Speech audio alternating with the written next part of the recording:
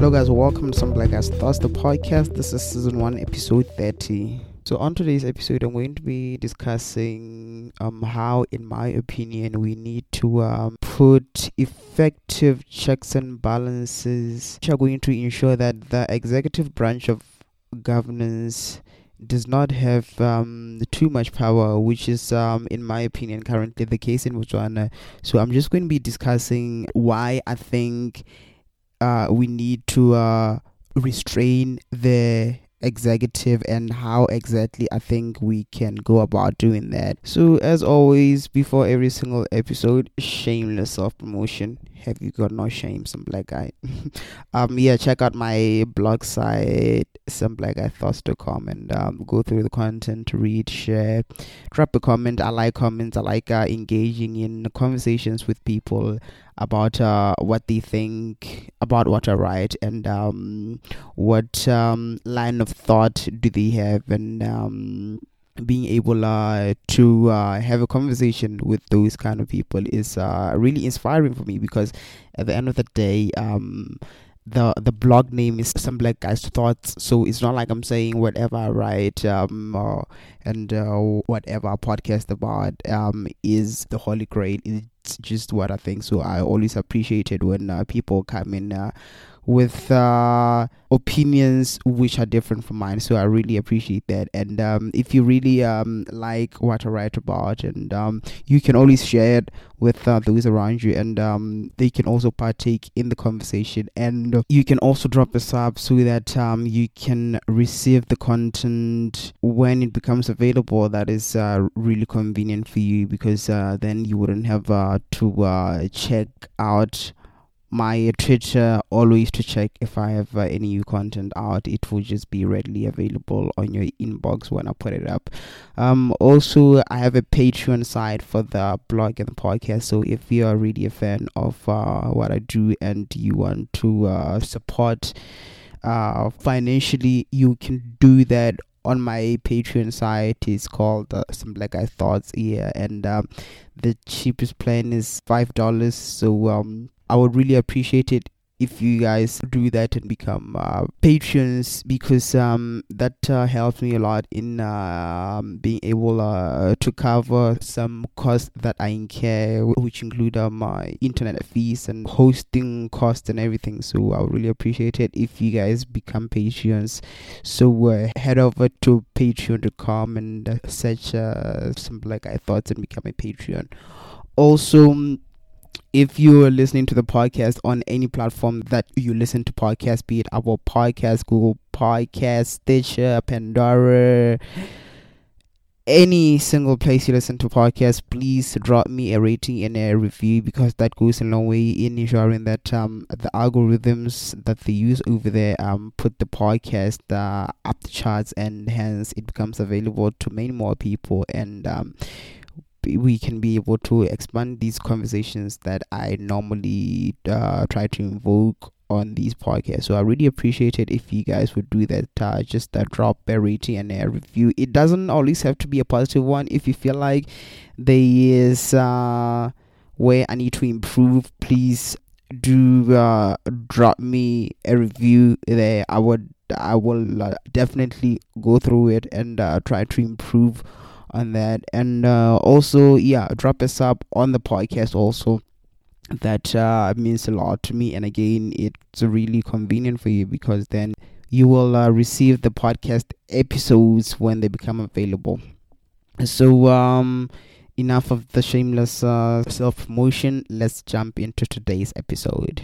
Like most African countries, Botswana's hybrid form of governance, well, in theory, has a separation of powers between the executive, which is made up of the president and his cabinet, the legislative branch, which comprises of the parliament and other legislative bodies like etc., as well as the judiciary, which is made up of the courts.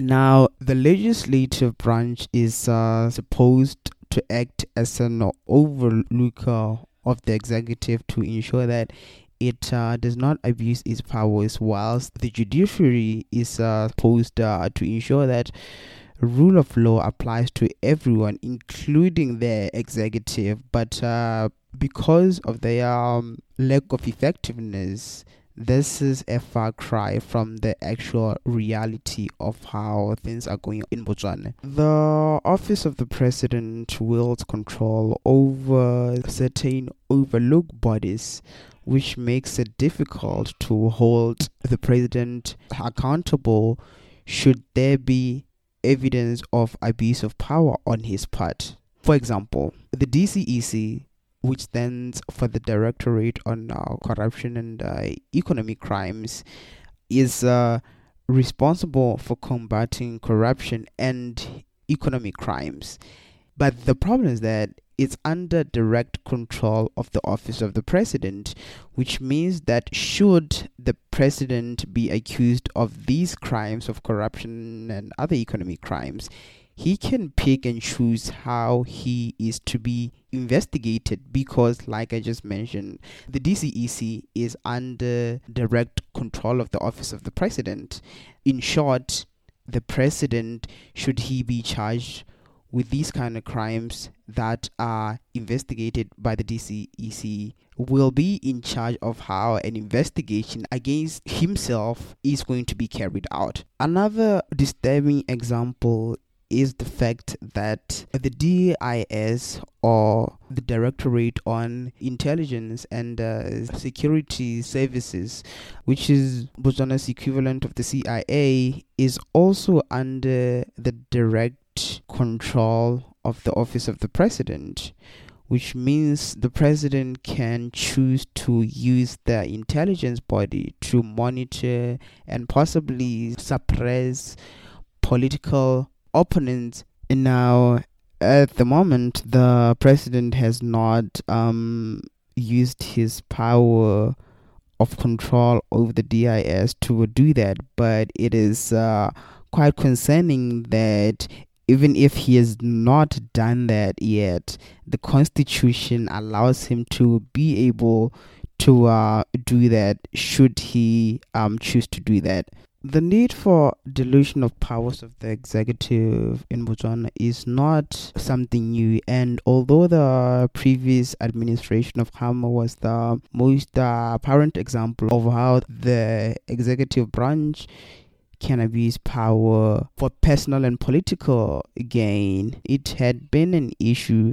And I'm just going to give a few examples of how this has been an issue even in the previous years before the President Khama administration. In their 2008 paper titled Parallel Policy Structures in Botswana, the University of Botswana scholars Robert Molibadzi and Nelson Sello go on to cite two cases where previous administrations have used their personal or political imprints as motives for implementing policies.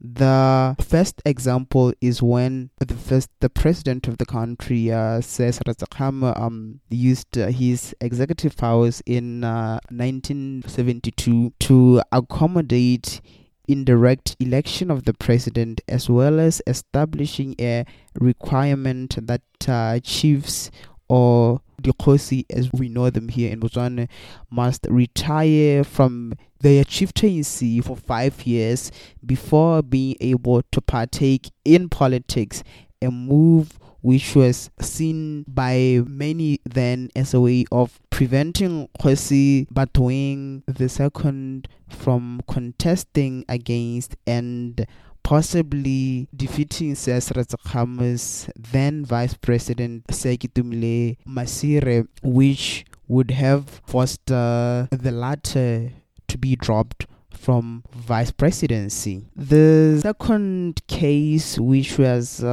cited in the paper, was the then President Masire's decision to implement automatic succession to the presidency from the vice presidency in case of the vacancy of the former.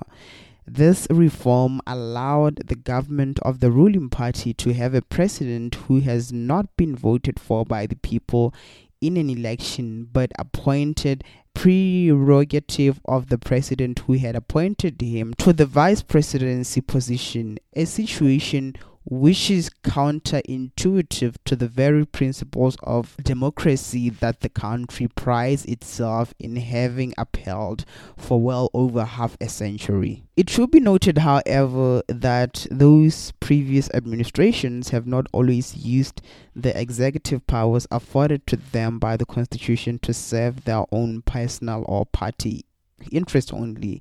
Masire, for example, used those powers to allow a referendum which saw the legal voting age being reduced from 21 to 18, and also he used those executive powers to ensure creation of the IEC, or the Independent Electoral Commission, as well as using it to allow a ballot for the diaspora. And those moves went a long way in democratizing the election process. Now, these cases of executive powers being used for good should not take away from the fact that the current structure of the country's constitution can act as an enabler for certain aspects of totalitarianism to flourish, as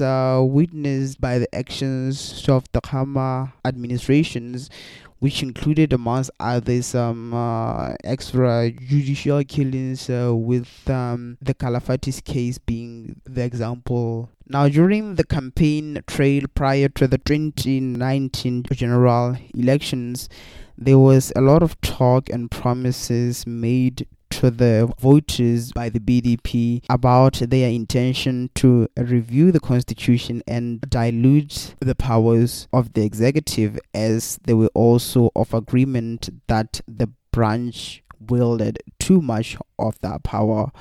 Now, whether those were legit promises or ways to garner votes remains to be seen during the course of their 5 years in governance, but until the constitution reviews takes place, which is long overdue, the country will remain at the mercy of its incumbent presidents, hoping and wishing that they will use the power vested in them by the constitution for good and not use it to wield authoritarian power over the people that the same constitution is supposed to serve. So much for democracy, right? So yeah, that was it for this week's episode, where I was talking about the need to review our constitution in order to ensure that it dilutes the powers which are currently in the hands of the executive, in order to prevent a situation where the executive can use those powers to suppress either political opponents or the citizens themselves. So as always, I would love to hear from you guys about the episode, about what you think about the executive powers in Botswana. Do you think the executive should have that much power, or do you think we need a review of the constitution to reduce those powers? And if there's a review of the constitution, where exactly, which powers of the executive do you think should be taken away from the executive? Which branches under the executive should be taken away from the hands of the executive? Yeah, so I would love to hear from you guys. So you can hit me up on my Twitter, you can hit me up on my Facebook, and we can continue the conversation from there. And as always, before I leave, please make sure that you drop a rating and a review of the podcast after listening to this podcast. That goes a long way in ensuring that the podcast is heard by many more people. And also check out my blog site, simpleguythoughts.com, and drop a sub and share with those you think would be interested in whatever I write about. And also ensure that you go over to Patreon and become a Patreon of my podcasting and blogging work. That goes a long way in ensuring that I can keep on doing this, and I can do it much better than I'm currently doing it. So I would really appreciate it if you guys were to do all those things. And until the next episode, you guys have yourselves a great day.